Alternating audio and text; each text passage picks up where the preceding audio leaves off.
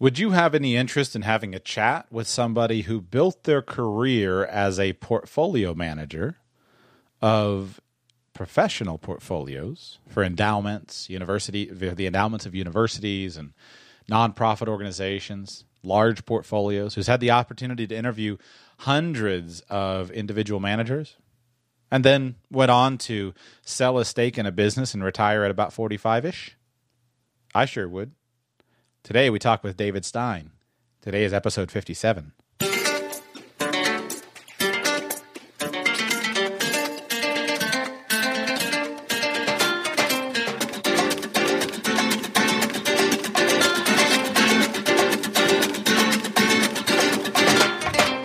I guess it's a little bit silly to say I sure would be interested when, in fact, I already have and I was interested and I'm still interested.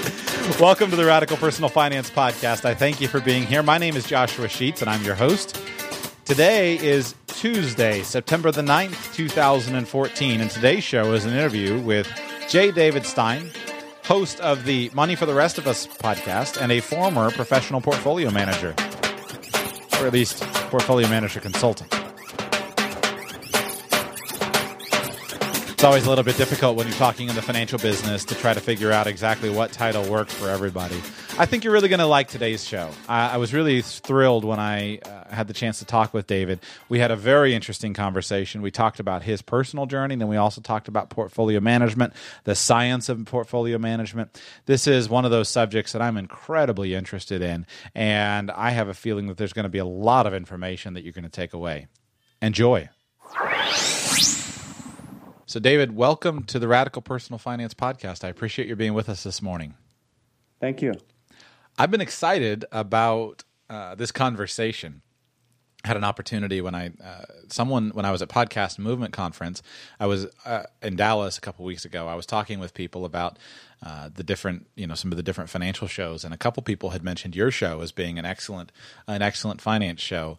And so then I know we connected, and I had a chance to go and listen to some of the shows, and I really admire the work that you're doing, and I like the approach that you're taking with your show. So thank you for the work that you're doing in creating it. Great, thanks.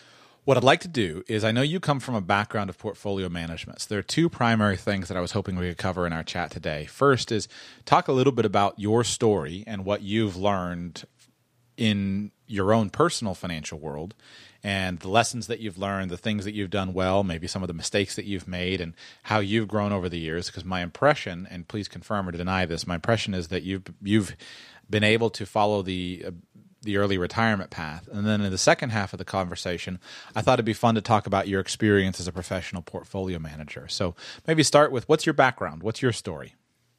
Well, sure. I have a traditional background. I always enjoyed finance. I have an undergrad in finance. I got an MBA in finance. Worked for a couple years in corporate finance versus a credit analyst, and I was a planning manager doing budgeting and just sort of traditional corporate finance role. And what I found in corporate finance was you always had to be looking for your next position and your next job. And I just didn't want to do that with a family. And so I was attracted to the financial space, or the investment advisory space, because I could have everything move around me in terms of the world of finance and not get bored, but I could stay in one place. And so I was probably one of the few people, this is back in the mid-'90s, there was some company that I'd never heard of, ran an ad in the newspaper, classified, wanted an analyst that could read bank statements.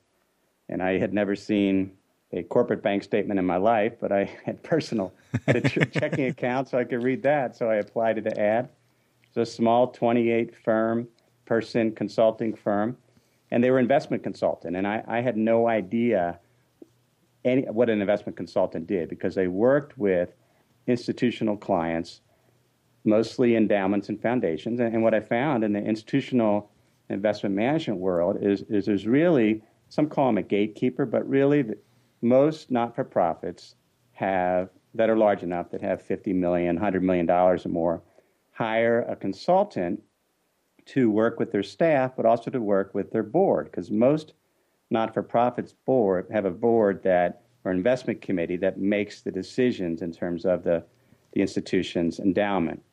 what the portfolio strategy should be, what the asset allocation, what are the policies. And that's what this firm did. And it was a 28-person firm. And at the time, I thought that was a lot of risk for me going to such a small firm. It turned out to be an incredibly good decision. I read an article once by Peter Drucker in Harvard Business Review, and he talked about companies that are gazelles and companies that, and I forget the animal used, let's say an elephant, but gazelle companies that are smaller, you find there's a lot more opportunity to have an impact. Absolutely. And that's what I found, very much so. So I started as an analyst. Within a year or two, within first year, I was meeting with clients. So there I was, a 30-year-old, 29-year-old, meeting with $300 million endowments and absolutely shocked that they believed me. And I remember driving home once, meeting with this college, and it's like this is a room of 50, 60-year-olds think I know what I'm talking about. and I sort of did, but it was still sort of earth-shattering. and so I've always been a student. I better make sure I know what I'm talking about. And, as part of that position, one of our responsibilities was to research money managers. And so I was always involved in starting a dedicated research group and researching money managers, researching asset classes. And within 3 or 4 years, I was a partner at the firm. And that's the advantage of having a small firm because the founders wanted to leave. And so I was there 16 years. We went through a couple different organizational restructurings. We had done an LBO, which worked out incredibly well. Leveraged buyout? Yeah, okay. In terms of buying out the company. And I grew up with these, we were all kind of 29, 30s when we started. And I got sort of into my mid-40s, and all my partners were all kind of the same age. We brought on some younger partners. We had a very good, successful LBO. The company was profitable, and I just found I was at the position where I could just wait out the clock for the next 15 years, 10 years, and retire, or I could go try something else. And that's what I did. And so I left when I was 46. They bought me out. And whenever you leave a company like that, there's always reasons for doing so. And let me backtrack a little bit. As a consulting firm, we did not have discretion. And so we would make recommendations to clients as to what they should do with their portfolio and which manager they should use. But they would always have the ultimate decision. And I found that I actually wanted to manage the money myself. I felt like I knew enough about managing money. So I created in 2002 what's called an outsourced CIO model, so where effectively a client will outsource to our firm to actually manage the money themselves, choose which managers, which asset types, all within a policy. And CIO is Chief Investment Officer. Chief Investment Officer, correct. And maybe later in the conversation, I'll tell you sort of the genesis of that particular product. But it went extremely well. Performance was good over time, and it grew very, very quickly.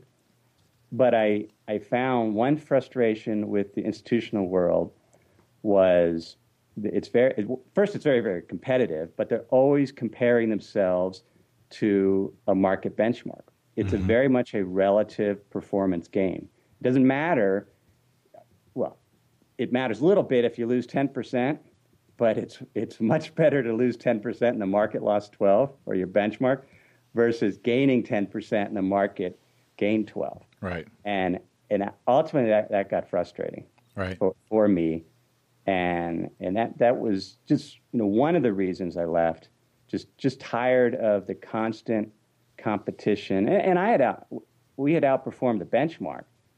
But part of the challenge is this was in 2012, 2011 timeframe. We had created a portfolio as we added different asset types, hedge funds, where the only way it could really outperform is if the market fell. And I literally found myself hoping for the market to fall. And I thought, this is not good. Right? I'm hoping for bad things to happen so that my professional life is more placid. And at that point, I left. And it's been interesting because I've spent couple years, 2.5 years since I left, and been out on my own. Retired is sort of a loaded word. Sometimes I use it just to see reactions. Sometimes I don't. I say, all right. But effectively, I can get up every morning and choose to do what I want. And as part of that, I've always enjoyed teaching and teaching about finance, teaching about the economy. And that's one reason I started the podcast Money for the Rest of Us, just as an opportunity to teach, because it's been enlightening. Because you really, when you start a podcast, as you know, you build a community and people email you and ask questions, and it's fun just to be able to have a personal impact like that. It's so exciting. And I mean, I love that you're doing it. I wish I was thinking this morning, I just came from a meeting early this morning and on my way home for this interview. And I was thinking, if the podcasting world had existed when I was in high school, I can't even imagine where I would be in my own personal knowledge and career today, because it gives you such an amazing access to people from a diverse range of experiences. And I spent thousands of dollars on educational products all through high school and college. And when I look at the ability now to listen to a podcast, listen to someone like you who's had 15 or 20 years of experience in a specific business, or go and listen to people from all different backgrounds, what an amazing resource. And I love that. I mean, I feel the same thing like you do, that it's fun to be able to teach somebody something and get that email. I mean, it's so heartwarming to get that email of someone saying, I never knew this until you explained it, and it makes it all feel worth it. Absolutely. You mentioned you didn't feel like you knew what you were doing. Do you ever still feel that way? Probably more so, in the sense that the investment management industry, ultimately what's sold is the ability to predict the future. Mm-hmm. I mean, that's why hedge funds can charge 2% and 2%, 20% of profits. That's why people often hire advisors. I mean, sometimes they won't admit it, but they expect you to be able to know what's going on and to predict what's going on. And that was one of my other frustrations. I mean, I certainly had my best guess, but it's been so refreshing to admit, yeah, I don't know what's going to happen. And so when you do that, you realize, well, there's certainly still a lot you don't know. But I don't feel, I'm more of that's why I like the name of your show, Radical Personal Finance, because I've always been somewhat of a radical in terms of unconventional wisdom, in terms of how just trying to figure out the business and realizing that a lot of what serves as conventional advice and practices just doesn't work. Right. And even something like modern portfolio theory, which I did an episode yesterday on. I listened to it. It was excellent. I was glad that you did it. But that's conventional advice, right? But you realize it doesn't necessarily apply to everyone, and there's some challenges with it. But you're taught in school. It's what everybody does. But then once you get into the industry, you realize, people sort of have that and might use it, but oftentimes they do something completely different. I struggle with the psychological concept that as humans, it seems like we desire a sense of certainty. And there are some things over which we can gain a sense of certainty, but there are many things that are just uncertain, but we're uncomfortable with a sense of uncertainty. And modern portfolio theory is an excellent example. And I'm glad that guys like you are talking about it, and hopefully, I'm going to try to teach my way through it from the academic perspective. But once you understand it, then you can understand the flaws. But the problem is that many people try to glom onto an idea and say, well, this is how things are, and then everything gets translated in light of that. Theories are helpful, but you can't place too much. It's like trying to drive looking in the rearview mirror. That's what inherently everything is about. And the theories are helpful, maybe as a way to guide thinking, just like economic theory is helpful. But you can't take them to the extreme to say, this gives me certainty. And I feel like with advisors, the challenge with advisors is that when you are an advisor to somebody, when you are a fiduciary, you feel that, at least I did, and I'm sure you did. I mean, tell me if you did or not, but I always felt that responsibility so keenly, and it affects how you provide advice. And you have to work hard to find the clients that value your ability to say, this is the best guess that I can make, but I don't know if this is going to work or not. But it's one thing to feel comfortable with your knowledge background and what you do know, and look at your own personal financial situation and say, I'm comfortable with this risk. It's another thing when you're managing somebody's life savings and you realize what a major impact you can have. And it's a heavy, at least I always found it to be a heavy responsibility and even a burden.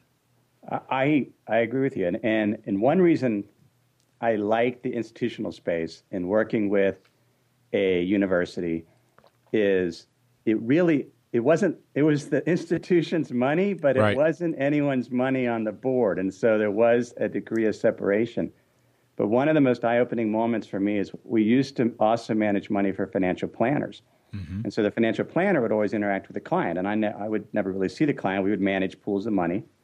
But during the fall of 2008, after Lehman had gone bankrupt, the markets were collapsing, this financial planner asked me to come out and speak to their clients. And literally their clients were mostly 55 and 60-year-olds with just deer in the headlight look in their eyes, absolutely terrified. And I'm up there by myself trying to, October 2008, trying to give them a sense of confidence that the world was not going to end.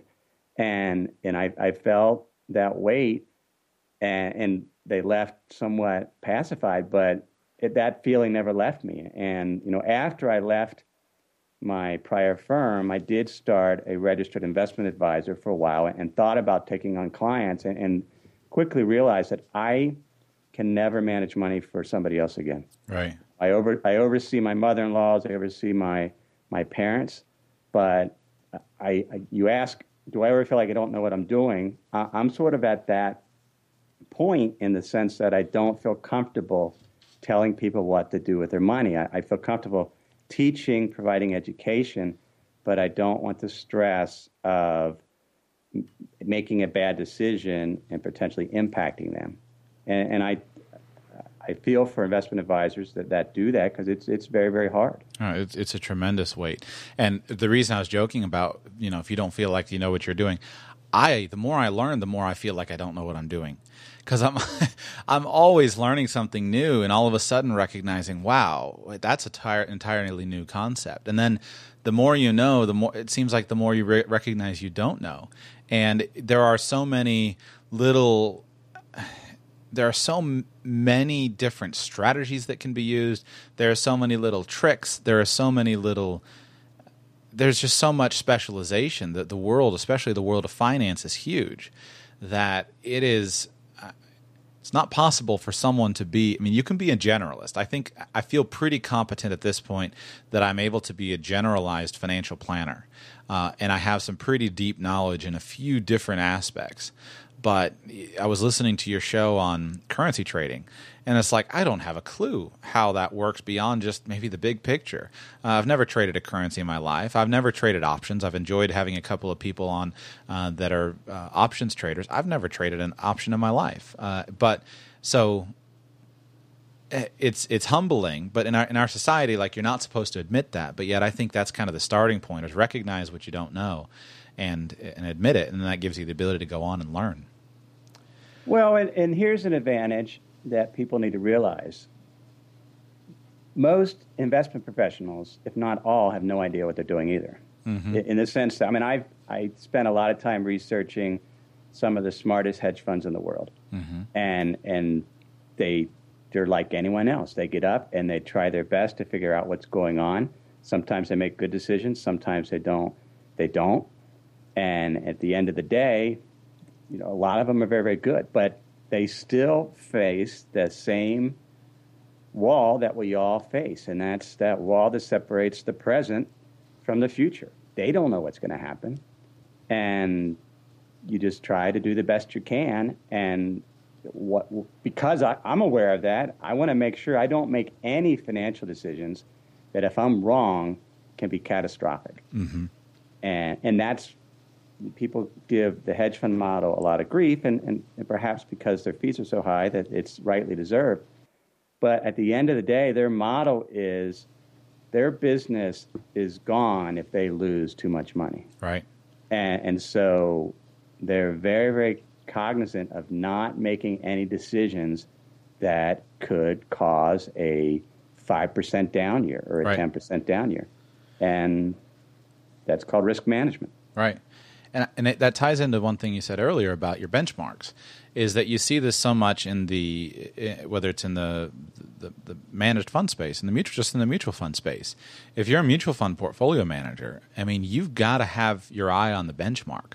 And what happens is that, if you to repeat what you said earlier, if you're down 10% and the market is down 8 to 12, you're not getting fired. But if you're down 10% and the benchmark is up 10, you're done. And so everything is against this benchmark. And so that can lead to people taking too much risk and too much swings to beat the benchmark like crazy. And it can lead to portfolio managers saying, I can't underperform the benchmark too significantly. And the disconnect that I see, and the way that I've, at least so far, in trying to learn about these things that we're talking about and trying to rationalize it, the only path through it that I can see is the path of financial planning. And I think that's a generic term that most people don't understand. But the way that I use it is by saying, look at somebody's individual situation. And a simple example would be, let's assume that the S&P 500 index averages, I'm going to make up 10%. Okay, depends on the year that it flies around, but it does that with a lot of volatility. But if you've got, I'll use an extreme example, $10 million, and you need $100,000 a year to live on, you don't need the benchmark returns. You just need enough returns to hit your financial goals. Now, on the flip side, if you've got $100,000 of investment assets, and for some reason you need $100,000 of income, and you're going to try to do that off your portfolio, there's no way to do it. It's not possible. So you're going to be doing something different, because if the benchmark of 10%, if the S&P is returning 10%, that's not going to hit your financial goals. So the path through it, I see, is by applying some of this good financial planning science. And I think of that in things like flexibility. Just the reason why it's so important to be out of debt, or the reason why it's so important to have cash reserves and to be able to live on a low-cost lifestyle, is because it keeps you from having to make the big mistake. I remember a friend of mine was laid off from a sales job, and this person was living a high lifestyle in Wellington, Florida, kids in private schools, nice house. He was laid off from a job unexpectedly, and he had a little bit of reserves, but after he went through the next few months, he was so over-leveraged. And by over-leveraged, we often go to the extreme and say, well, he just had tons of... No, he was just living a normal lifestyle, but he had to make such major costs to his lifestyle because he hadn't built in any reserves. So the same thing in financial planning. When you're a financial planner and you're sitting there with a 65-year-old retiree, and they're telling me, they're saying, I need a 7% off my portfolio to maintain your lifestyle, my lifestyle every year, and I need it for the next 30 years. That's a very uncomfortable place to be, versus with the client saying, it'd be nice if I could spend 7%, but I could be fine on 2%, and I've got a lot of flexibility in my expenses. I'm okay with changing my lifestyle from year to year if I need to, so I can respond to the market conditions. And that's the message that I'm trying to develop, is the connection with good financial planning techniques, to acknowledge the realities of the investment world, because people are often looking for a solution from the investment world that is often unachievable, a sense of certainty that you can't quite get. Right. Yeah, I agree. And I do think flexibility is key. And that's one reason. I mean, because you can make a really good financial case for why having a mortgage makes sense. With mortgage rates so low, with the after-tax cost of borrowing, and what you could do with the money, if why should I pay off my mortgage when I can invest it and make more? Well, we paid off our mortgage. It's been a number of years, but and my spouse Lapril was always saying, we should get out of debt. We should get out of debt, and I can make all the great financial reasons why that's a crummy financial decision, and one day it just finally hit me, just feeling unencumbered. And not having to worry about it. Because I really like one-time decisions where I can make a decision and not worry about it ever again. And one reason I hate being in debt, I just hate making payments because then I got to remember to make the stupid payment. You and me both. It's that peace of mind, but it's the flexibility and the ability to adapt as markets change. That the term I use is living on the leading edge of the present. Yes, I can't predict the future, but I can be right on the edge and adapt as things change, be it the market, be it the economy, et cetera. That's an interesting, I was just writing your quote down, living on the leading edge of the present. I like that. You're right about the mortgage. My wife and I have the same exact conversation, and we have a mortgage, and I look at it and I say, should I pay extra? Should I not? And I think, and that's where it comes down to, I bring financial planning back into it because even just the mistakes I've made with my mortgage, when I got the house, I was like, okay, I want to make sure I have a low mortgage. I'm not willing to pay PMI. Put a bunch of money down on the house. And then that left me cash poor due to some other decisions I made too. And it left me cash poor at exactly the wrong time. And I've learned this work with clients as well, is that in some ways, if you can going into retirement with a paid off house is great if you have a lot of other assets. Going into retirement with a paid off house and minimal other assets doesn't work. So you have to kind of adjust the plan.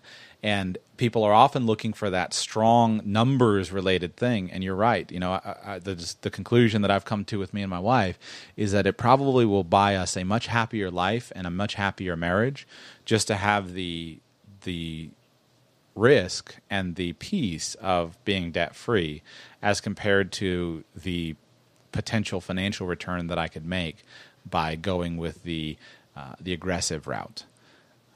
It's hard to quantify. Right. And if I agree, not everyone should pay off the mortgage, but if somebody's in that, I have a friend that we just had this discussion because he had enough assets that he could pay off his mortgage and perhaps still might be a little cash poor, but the solution is pay off the mortgage, take out an equity line. Mm-hmm. Just don't use it, right? So you got that spare reserve just in case, but you also have the peace of mind that you don't have a mortgage. Right. Absolutely. Let's switch gears and talk about portfolio management. What was the path that you learned once you joined the firm that you joined with little background? What was the path that you followed, whether it was prescribed for you or that you set out for yourself to learn about the skills of portfolio management? Well, at our firm, we had hundreds and hundreds of managers come through our office every year. And I learned by taking my notebook and sitting down with a manager, a stock manager, or somebody that flew. We were based in Ohio at the time that flew in from New York, and I would just ask questions, and that was my way to learn as much as I could about, all right, how do you pick a stock, and I would occasionally buy companies that these managers would recommend, and it didn't take me too long to realize that most professional money managers don't outperform their benchmark. It's very, very hard to come up with 40 great stock ideas. Mm-hmm. You might come up with 5, and they might do well, but coming up with 40 or 30, and 30 stocks for an institutional portfolio, that's considered concentrated. Mm-hmm. Most of them have 40 or 50.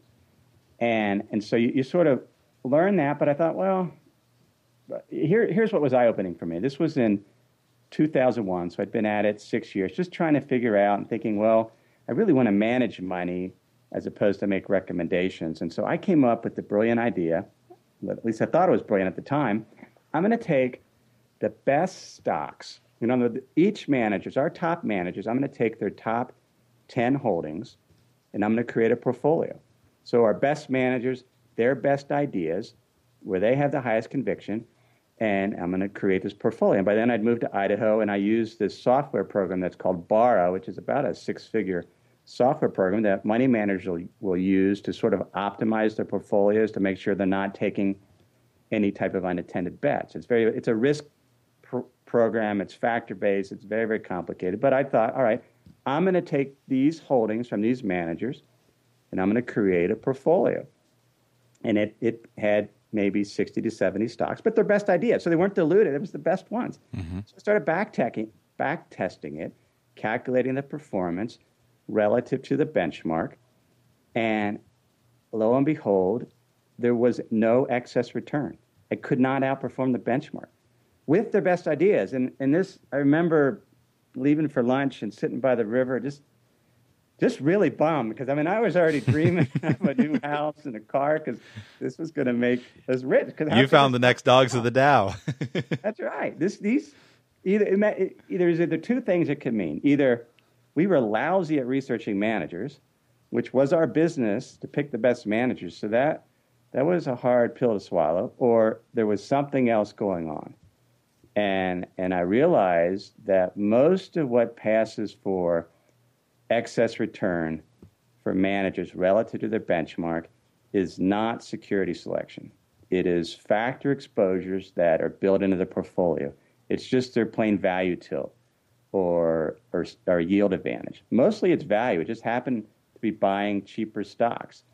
And so I thought, well, I can replicate my own factor exposures just using exchange-traded funds. In other words, if I see some area of the market that's inexpensive, such as emerging markets, I can overweight that, or I can overweight growth or overweight value. And so I created a portfolio that way and started back testing it, and lo and behold, it worked. And that's what we started marketing that. Well, we ran it for a year. A partner and I put up the money to get the track record in place. We started marketing in 2004 as this outsourced CIO solution. And initially it was all passive. And then we started adding some managers, but not adding managers for their security selection skills, simply adding them because they had the factor exposures we want. And that's how I manage money, continue to manage money. It's less about picking individual securities. It's more about just getting exposure to segments of the market that are cheap. And I find that's what many of the best managers actually do, particularly hedge fund managers. Those that are good, it's not because they're necessarily brilliant at choosing securities. Most of them just go into a market that they find attractive. And an example, I had a client that for many years invested with Seth Klarman at the Baupost Group. And he is probably one of the premier value managers in the country. And I would go and meet with him once a year and just ask questions. It was really fortunate to be able to do that. And here's a shop that they're very, very diversified, so they're not concentrated. He'll hold up to 40 to 50% cash, but he's waiting for panic to set in to a certain segment of the market.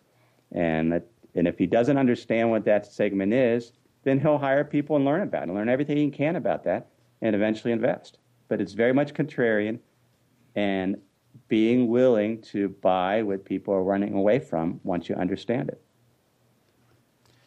What would be define when you use the term factor selection? Define some of the factors that you were using in that strategy. Industry factors, again, growth value, small, mid cap. Like, what would be some of the factors in your? No, it was mainly price earnings ratio, price to book, just value. Okay. What was cheap relative to its historical average? Okay. So it wasn't even as complicated as doing sectors, right? It was simply going into emerging markets or going into REITs or going into, and one of the genesis of this strategy is back in the late 90s, if you recall, everybody wanted to index their portfolio. And managers they all wanted to go into the S&P 500 because it done extremely well and no manager could outperform. And I looked at, in the institutional world, you're always comparing a manager to their universe. So if you're a large cap or large company value manager, you're compared to other value managers, and whether you're above the median or in the top quartile, sort of the top 25%. And what I found very interesting is the reason why most managers trail the S&P 500 is their average market capitalization, or the average size of the company that they hold, is smaller than the S&P. Right. And in the late 1990s, it was the GEs of the world. It was the big caps that were leading the market. And so I thought, well, hey, if we're going to index, let's just put 80% in the S&P, 20% in mid cap index, and we'll run it that way. Mm-hmm. And that strategy outperforms active managers all the time because that's what an active manager is. But you have the fee advantage, and that's where I thought, well, you can structure a portfolio without worrying about which security to pick, as long as you just sort of overweight areas that tend to be cheap. And it doesn't really matter what measure you use. It's not magic. It's not rocket science. It's just simply going to where areas that are attractive. Now, it's harder today because there's not a whole lot of stuff that's attractive, and that's one of the challenges. Is that a strategy? You were talking in your asset allocation show, and I know that you're planning another show on what you're doing today. Is that what you're continuing today for your own personal account? It is. That's exactly what I do, and I move in, but I'm much more fearful than I used to be because I don't want to work in the sense of having to go out and get a job, and so I cannot afford to lose 10%. Sure. And I try to make that point in the show is for most people, modern portfolio theory is fine. Mm-hmm. They have a fair amount of stock exposure because if the market falls 30 to 40%, they're not ruined. They can continue. They're continuing to add to their nest egg. I'm not in that position, and so I move around. And most of investing is just waiting. Even when we, as an institutional money manager, we would only make 2 to 3 trades a year, and which would drive some of our fellow my partners or even clients, because the bias in portfolio management is you got to make changes, right? If you're not making changes, what are we paying you for? Right. But a lot of portfolio management is just waiting around for something to happen, right? And for people to panic, and it happens. I mean, and so that's what I do now. Do you buy the efficient market hypothesis? Yes and no. I think at a macro level, markets, you can't have a bubble like you had in the internet bubble and say markets are efficient. Mm-hmm. Investors can get greedy. They're irrational, and they get fearful. And so on a macro basis, I find that no, markets aren't efficient. You can find ways to take advantage of that. And one of the analogies I use is, I call it catching popping corn. If you have a basket of popcorn or in a popcorn popper, and you put it under a heat source, you don't have to sit there. Picking a stock is like picking which piece of popcorn is going to pop first. Mm-hmm. Very, very challenging. But if your basket or your popcorn is filled with kernels that are cheap, that are undervalued, then it's embedded with positive surprises, and you can capture that. And that's where there's inefficiency in the market, being able to capture these baskets of undervalued securities using an ETF and just collecting it as they pop. But most investment managers are focusing on picking out which kernel is going to pop. And that's what's very, very difficult, because what I have found is the more specific your prediction in terms of what you think is going to happen with the company, the more likely it's going to be wrong. Something happens that you just didn't anticipate, because the world's just way too complex to figure it out. And so maybe, I mean, there are a few that are very, very good at it, that are good at security selection, just have a knack. But it is very, very much the minority, mm-hmm. because it's just so much more complex than it used to be. Mm-hmm. And it's so much more competitive. I mean, back when, in one of your episodes, you had mentioned a book by Benjamin Graham, mm-hmm. or even the early days of Warren Buffett. Right. It was so much easier because 80% of the trades were done by retail investors, individuals. Right. Now, 80, 90% are institutions, many of which are computers going about doing it. And so you got that whole complexity. So you're whenever you buy a stock, somebody's selling it to you. Right. And in today's market, more likely it's somebody that knows way more than you'll ever know about it. I mean, this whole concept of Peter Lynch, will go buy what you know, go to the Right. mall and see something interesting and buy it. And then you go out and buy it and you find, well, there's 50 Wall Street analysts that cover it Right. and are also at the mall, but also have data in terms of inventory and everything else. It's just really challenging. Now, it can work out. And I don't say people shouldn't buy stocks because it's fun. Investing can be fun. Just never invest in a way where you always, if you're going to put money in a stock, one stock, be prepared to lose it all. Mm-hmm. And that's not the most likely scenario, but it's the most extreme case. And if you go in with that mindset, well, what if I lost all that money? Then scale your position based on that. I kind of have a personal challenge myself right now, and I'm considering adjusting what I'm doing with my own portfolio and my own holdings. Up till now, I have simply used a mutual fund approach. But the trouble is that I've developed some increasing disgust and reservations about many of the larger corporations. And I really struggle with the fact that I really don't want to own their stock, and I don't want to support what they do. I look at some of the actions of some of the largest corporations listed in Wall Street, and they're making up, just due to the market cap, they're making up a good percentage of the money that I have invested in them. And though it's not under my control, the manager is doing that, and I really struggle with a personal desire to not support their business any longer. And it's pushing me into a direction I've never gone, because I've never had those like reservations in the past. I've always simply gone, well, it's no big deal. I'll profit off of whatever and do my own thing. But now, like, my conscience bothers me and more and more and more. And the trouble is that it's not the kind of thing where, it's not the kind of thing that it's not the kinds of things that would bother most people, as far as, okay, go buy some socially conscious fund. The things that bother most people don't bother me. If I won't give any examples, but many of the things that really that run those.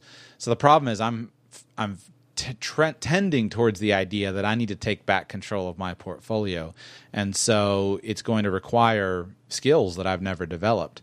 But then how to develop that skill set for myself is challenging. So, do you have any comments on that?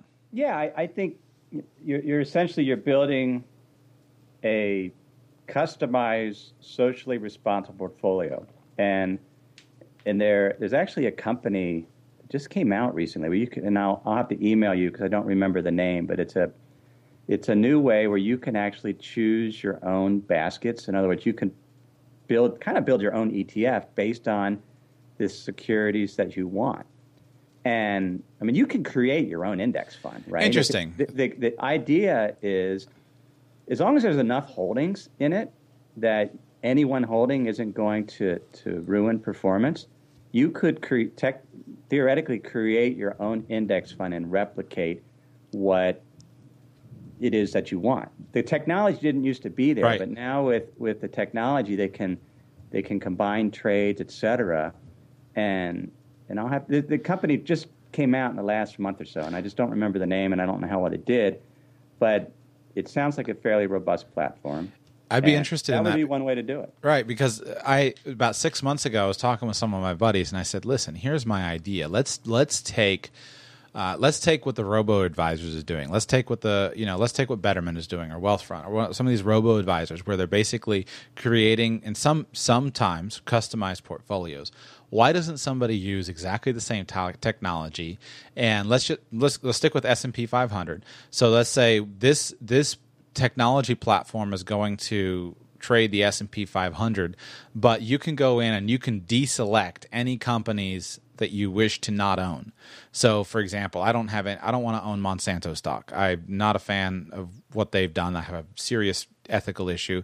So if I can go in and I can delete Monsanto stock, or if I don't want to own GE, I can go in and I can just get rid of that, and then have some parameters in place that could warn you, okay, now we're getting too concentrated, so therefore the performance of the index. So I had that idea some months ago, but if somebody's doing it, that would be awesome to know about. Yeah. Well, how you described it's actually a great idea, and I don't know if they're doing it exactly like that, but you can create your own. I think they call them sleeves, is what they were, and do it the way you want. But you're right. It's interesting with some of these. You use the term robo advisors, these online platforms, and you go back to modern portfolio theory, and I think a lot of them have changed their sites, but it's sort of like they built the technology, which is really slick and really cool interface, and then it's sort of like, well, how are we going to manage the money now? Right. And then they came across this new thing that they had never heard of called modern portfolio theory, and tax loss harvesting. well, right, and they're great companies for individuals with small balances because it allows them to effectively a lot of the behavioral stuff to invest. But I mean, I talk to my old partners all the time and say, why aren't you doing this? Because we already have model portfolios. Team up because I don't know, but it's a hard business though. Oh, yeah. As I mentioned, we worked with financial planners, and so we had our institutional. So we started. My partner and I put up the money. So we had less than $100,000. We did a track record. We grew it to $2 billion when I left, and it's a lot easier to grow to $2 billion when you're getting 50 million chunks at a time. Absolutely. But when our financial planner business, where it's coming in at $50,000, $5,000, you have to have thousands and thousands of clients. And when I think it was Betterment mentioned that they had reached the $500 million milestone, which seems like a lot until you multiply that by the 0.2 or 0.3%. They're not making a lot of money, and they have a lot of people. They're losing money. Yeah. And because it takes a long, long time to grow your assets when you're growing it in such small chunks. Yeah. But it's an interesting model. It certainly is. I've gone on and I've read their ADVs, and they're far from profitable. And right. But the thing is, it's a much needed evolution. And I'll steal the idea from my friend Michael Kitces. He is probably the most clear. I think he's probably got the most accurate analysis of the future for that side of the business, is that the future is to use that technology as the back office technology for the financial planners, because that's the technology. Like it should be automated like they're doing it. Right. Now, the trouble, and here's my issue with much of the industry, is that portfolio management is not financial planning. And so what happens is that this word financial advisor, which is a leftover word from the last few decades, which can describe anything from a mortgage broker to a budget consultant to a hedge fund manager, really. It's just this catch-all word that doesn't mean anything.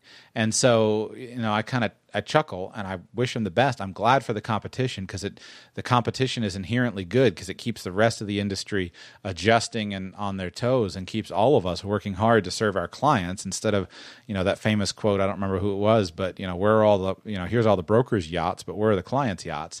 I like that. I like that it puts the pressure on us. But, trading your portfolio more efficiently for 20 basis points is not what's going to result in your wealth. That's just one aspect of what may result in your wealth. But if you're putting $100 a month in, you're not going to get wealthy no matter how many, no matter whether your fees are 5 basis points or 100 basis points. It doesn't matter. At least that's my opinion. It matters, but it's not going to be. That's not the key driver. No, it's not. It's the behavioral issues and.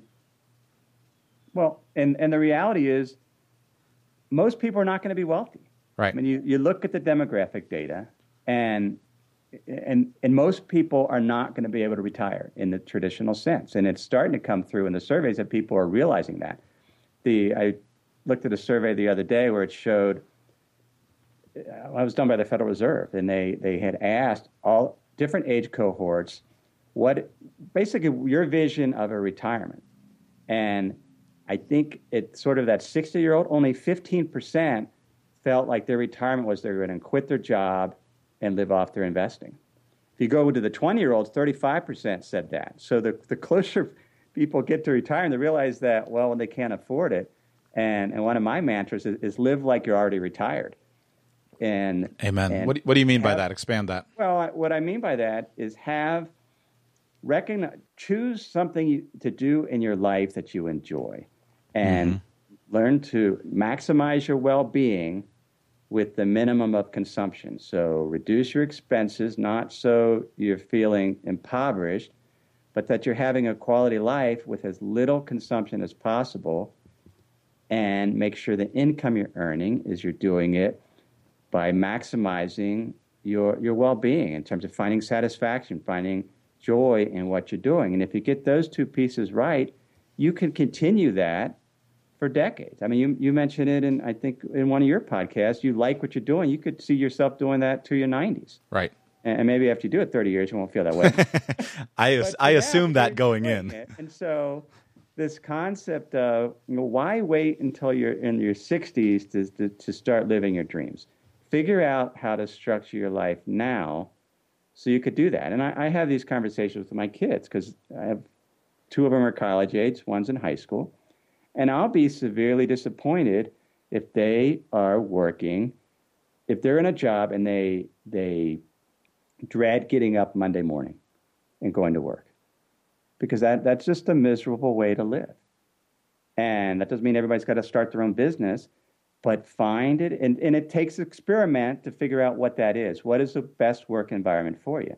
But find it, minimize your consumption, and don't worry. I mean, obviously continue to save, but the live like you're retired is the idea is just the freedom, because that's what retirement, when people think of retirement, they think of freedom. Right. Find the freedom today and live that way today. My wife and I talk about this, and one of the things that I learned years ago, and I was trying to figure out what retirement meant to me, and I recognized that the key thing for me is I don't like having to set an alarm clock in the morning. And I recognize that when I have to set an alarm clock to be at an office or something at a certain time, that makes me feel anxious, and I just don't like that. And just through making some simple changes, by adjusting my schedule and by working from home, now at the age I'm not yet 30, and at this age I've gotten to the point where I don't have to set an alarm clock. And I'm constantly now, the interesting thing about it is I find myself getting up far earlier than I've ever gotten up, waking up excited to go and work on something, excited to go and research, it's primarily for this show. I love doing the show because I can go and research something that I'm interested in, and I get excited that I can share what I'm interested in with someone else, and I'll get a great email from a listener saying, "Man, I really appreciated that." But it's like I hit that. I was able to hit that goal of not having to set an alarm clock to wake up. And it had nothing to do with having $2 million in the bank. It's better design. I agree. Yeah, it's a great feeling, isn't it? It's awesome. It's fun. Now, you're probably a morning person like me, so you don't set the alarm clock. You're probably up at 6:30 anyway. Right. But I hate, because I used to hate having to set, because I worked at home. I telecommuted for 10 years in Idaho, so I never set an alarm clock unless I had to go fly somewhere, and I absolutely hate it. So I would having to get up. I hated that. And the other thing was flying out anywhere on Sunday to a business meeting on Monday. I considered it, if I couldn't control my schedule better than that I had to leave my family on a weekend, then I was failing. And getting rid of those two things has been very, very helpful. Right. Did you set out in your financial planning at the age of, in your 30s when you made the switch to that company, did you set out with a goal of early retirement? No. I'll be the first to admit that I got lucky.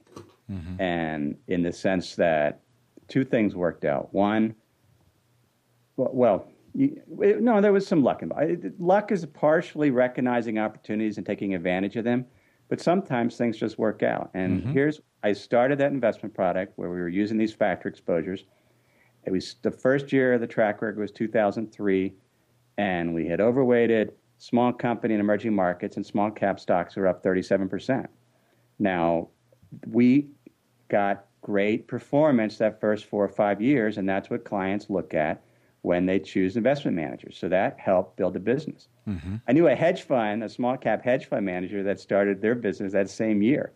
Small cap stocks were up 37%. The hedge fund manager up 20%. They made millions. They were set for life. I wasn't anywhere near that, but I had a good track record. The second thing we did is in 2002, we had sold our company to a bank and to get the founders so they could exit. And so here we're owned by this bank in Evansville, Indiana. We had spent years trying to sell this company. I mean, we were very close to selling to 3 major banks, and their stocks crashed all at the same time, so we didn't sell. So here comes this bank in Evansville, buys us. They're paying what we want. They paid a great fee. And then 3 years later, they're sort of like, why did we buy this company? We haven't integrated them. So they let us buy it back for half the price Wow. that they sold it to, and then we went out and we borrowed 80% of the money to buy it.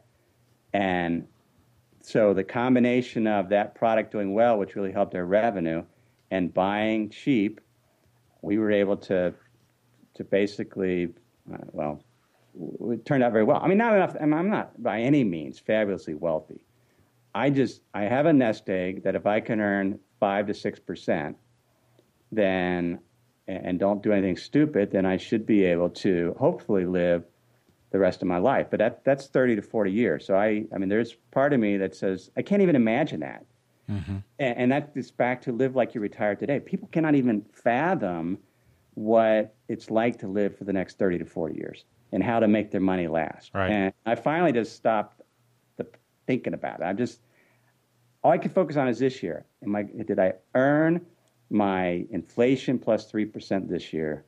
And if I did, then I'm fine. But then, we try some other stuff, like sell stuff on eBay and right. do Airbnb or things like that. But so, yeah, I didn't start out. So ultimately, to answer your question is, yeah, I sold my stake back to my company. I mean, they still pay me every year for the next 4 or 5 years. So hopefully they don't go under. Mm-hmm. Keep close tabs on that. Right. And that's what it was. So there was taking advantage of opportunity and taking advantage of luck. So most of my ability or wealth, I guess, or my nest egg was from that one decision and taking, it was leverage. And which is why a lot of people, the way to earn wealth is owning a business. I mean, that continues to be the case, but most people don't have that opportunity. That doesn't mean, being wealthy is not the end all and be all. It's structuring your life like you are, where you don't have to set your alarm if you don't want, and having the freedom to pursue what you want. And much of that comes from minimizing your consumption. Right. I've read so many stories of people figuring out ways to do things in what seem like impossible circumstances on the surface.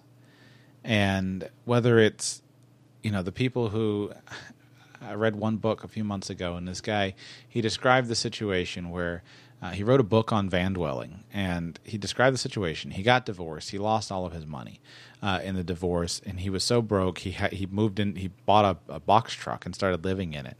Lived in it for 8 years. Grew to like it. Got married again. Wound up some years later getting divorced again. Lost all his money again. So then he just decided, you know what? I'm going to go back to this lifestyle. And he lives all over BLM, Bureau of Land Management land, all out in the West. And he lives in a van. But reading his book was interesting. I don't want to do that.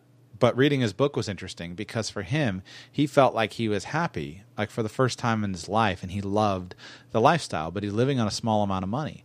I've experienced that with a client. I had a client down here in West Palm Beach, and he asked me to talk to his brother. I talked to his brother. Brother was living on Social Security disability, just over $1,000 a month of income, but he's living on a sailboat, and he's figured out a way with nothing, with no money, to be able to live a lifestyle that he liked.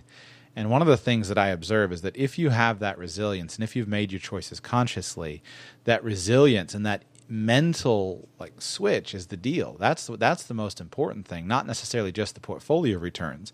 Because once you've felt with, okay, I'm willing to change something, I'm willing to go back to work if I need to or do something, then you can more rationally approach the rest of it and say, now let me work hard to make sure that I don't wind up living on $1,000 a month. And that's what I hear the theme everywhere. And I'll tell you, you've been, how long ago was that you sold the company and quote unquote retired? 2.5 years. Right. I'll bet you within a decade, you'll be doing something, making, a ton of money just for fun, whether it's your writing or the podcast or something, just because every story I've searched out and researched, I found the person doing something like that, where the opportunity just come to them and someone says, hey, would you consult with me on this project, or this is an interesting project and you can do it on your terms. I bet it'll happen.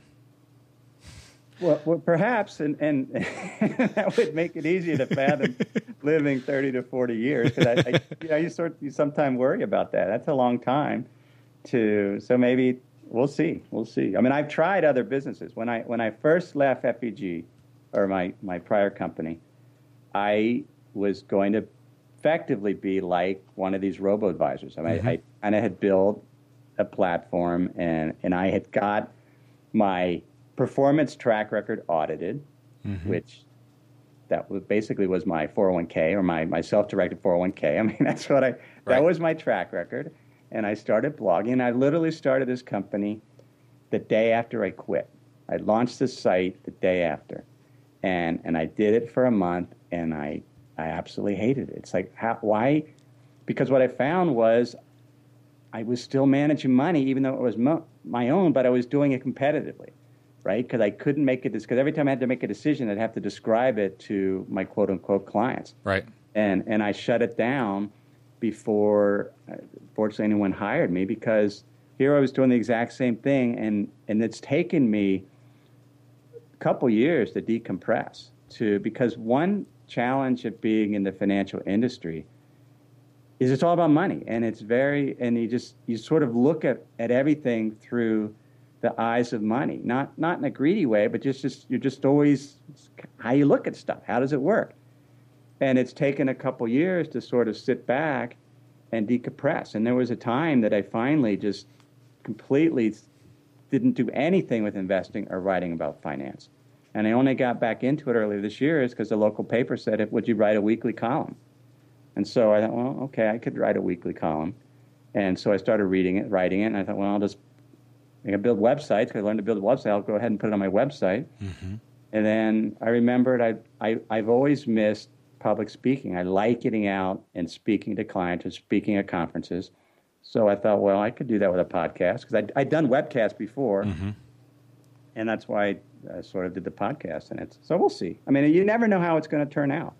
But you just keep experimenting. You keep trying things, see if you like it. And that's what I tell my kids. You just keep trying stuff, and eventually you'll create the lifestyle that you want. Life is an adventure, and I'm convinced, like, one of the notions that hasn't served me well so far is this idea that there's a right way to live.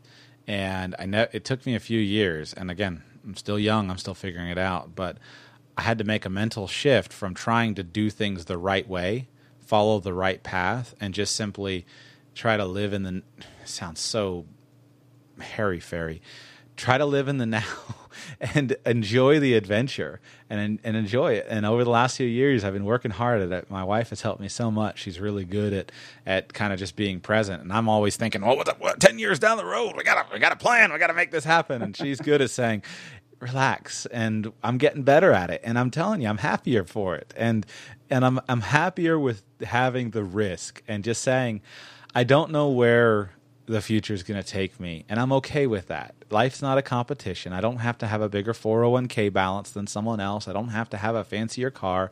I don't have to be more successful than all of my friends when I go back to my high school reunion. I don't have to have life figured out, and I don't have to have all the answers.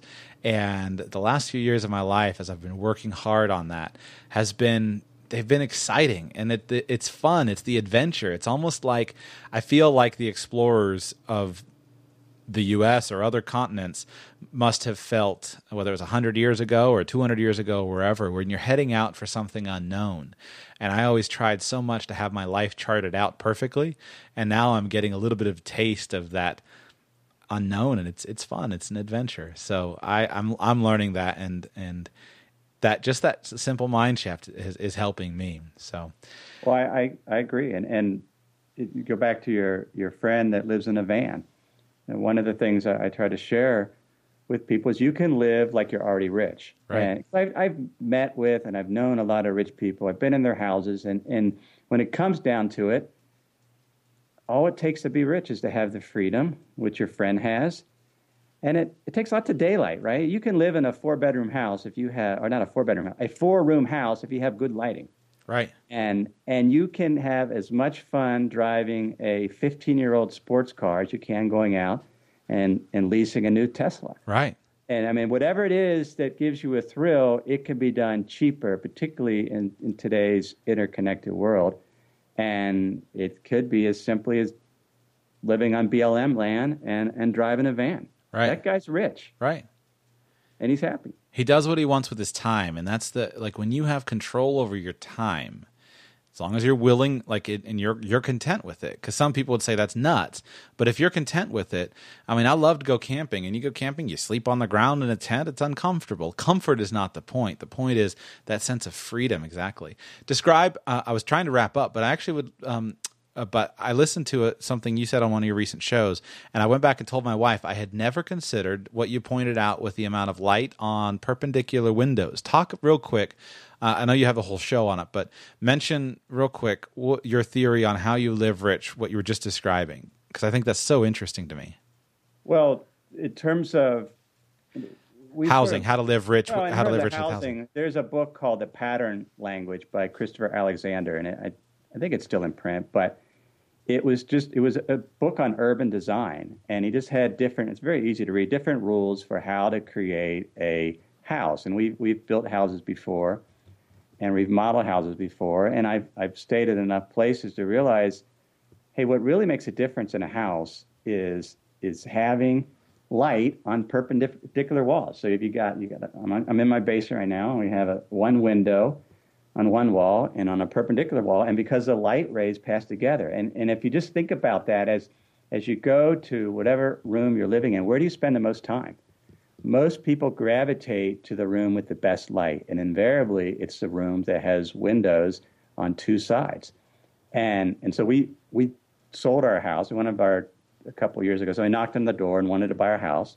And so we found this really cool house, but they had no windows on the south side. Wow. And the first thing we do before we moved in is had a contractor knock a hole in the brick and put a window in. And it just makes a huge difference. So one of my dreams is to figure out how small a house can I live in. And I'm down to 4 bedrooms. If I could not 4 bedrooms, 4 rooms. If I could do a house with just 4 rooms, with great light, I could be as happy as can be. And because I spent a lot of time in Mexico, and some of those houses are very, very small. A lot of the Mayans lived in one-room kind of casetas. Right. Now, needed to put more windows in them, but it can be done. So, I mean, that's kind of my concept. One of the things I'm fascinated about is how to live as rich as possible on as little as possible, but still have all the tangible benefits. And you don't need a huge mansion. You can do it in one room if it's got great light and a nice view. And there's different. You can do the same thing with travel. You can hack travel. My son spent the entire summer living in Japan and Korea on about $1,500. Wow, that's and awesome. Was doing hostels and stuff, and living with people. He chopped wood for a Buddhist monk for 3 weeks in Japan. Got room and board out of it and things like that. So it can be done. And it's more challenging that way, to replicate the experience of being rich without the money. I find that fun. I find it more fun than working a job I don't like, and working a job I don't like just so I can support what someone else's idea is. I'd rather have the adventure of figuring it out. You better hurry up and do your show, because I've got a show planned on how to live rich. So I'm going to not look at your feed until I get my show out, and we'll see who beats one another. That's fine. We need lots of people sharing that message. I remember Mark Ford was always so insistent. It's like, and I've heard it from others too, but buy the best mattress you can. You know, you spend, let's call it 8 hours a day in bed, and for, I don't know, a couple $1,000, let's say, maybe as much as $10,000, if you buy the fanciest bed you can and put the best linens on, you can live like a billionaire for $10,000 at the absolute extravagant level. And it's something we usually don't think about. What do you see? Cheap mattress, big house. Why don't you have a small room with light with big windows and have an expensive mattress? That's how you live rich. So. Well, I agree. And one of the interesting challenges is to figure out exactly what's the price point where you're no longer paying for quality and suddenly you're paying for advertising. And that's the other thing I'm always trying to figure out. What does a good shirt cost, right? I've done some podcasts on it. It's not $15. Right. But it's not $500 either. Somewhere between $500 and $15, there's the perfect price for a shirt. So the designer's getting a good amount of money or a decent profit. The quality is perfect. It feels great, but you don't have a ton of money going to advertising. Right. You do that with any product. I found some good ones at Costco the other day, and I tried a couple of their dress shirts with their Kirkland brand. And I always bought the Brooks Brothers No Iron. I despise ironing. I view ironing as a waste of life. And but I was really pleased with that. So what's your shirt brand? And then we're done. I buy because I'm interested. What's the secret? I buy mine off eBay. Okay. And I'm not going to give you the brand because nobody in the U.S. knows about it. So then I'm going to have your thousands of listeners competing against me for this brand of shirt. But it's a designer out of the UK. Awesome. And they're very well done. But you can pick them up off eBay for $50. And they sell new for about $350, and that's kind of that. Which seems like who in heck would pay that much for a shirt new?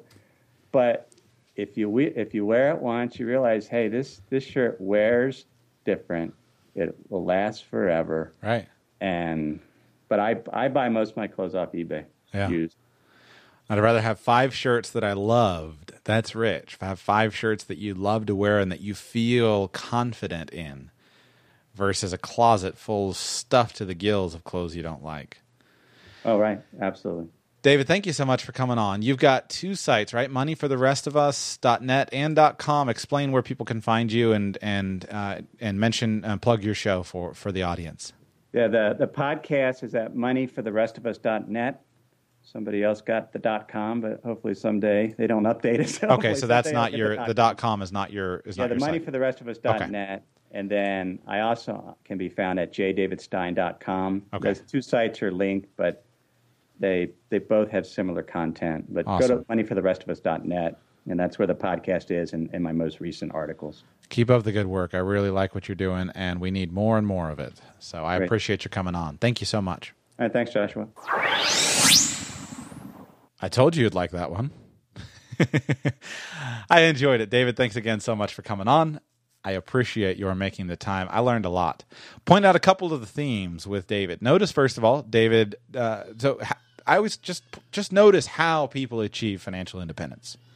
There are a variety of ways, and David's story brings out some new and unique aspects to the financial independence journey. But notice, first of all, he is highly educated, worked hard, studied hard, had some experiences in some jobs, and then made a shift to a business and a career that he was more interested in.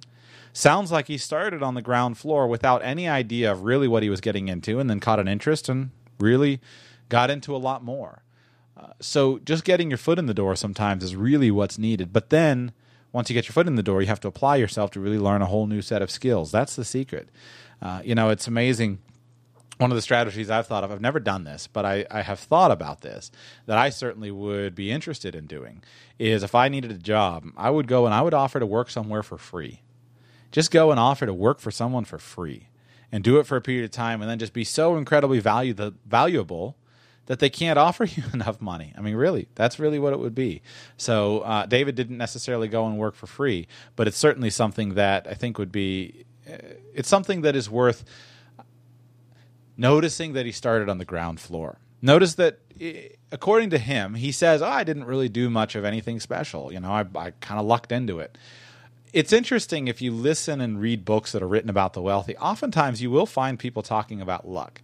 And I personally do believe that there is such a thing as chance.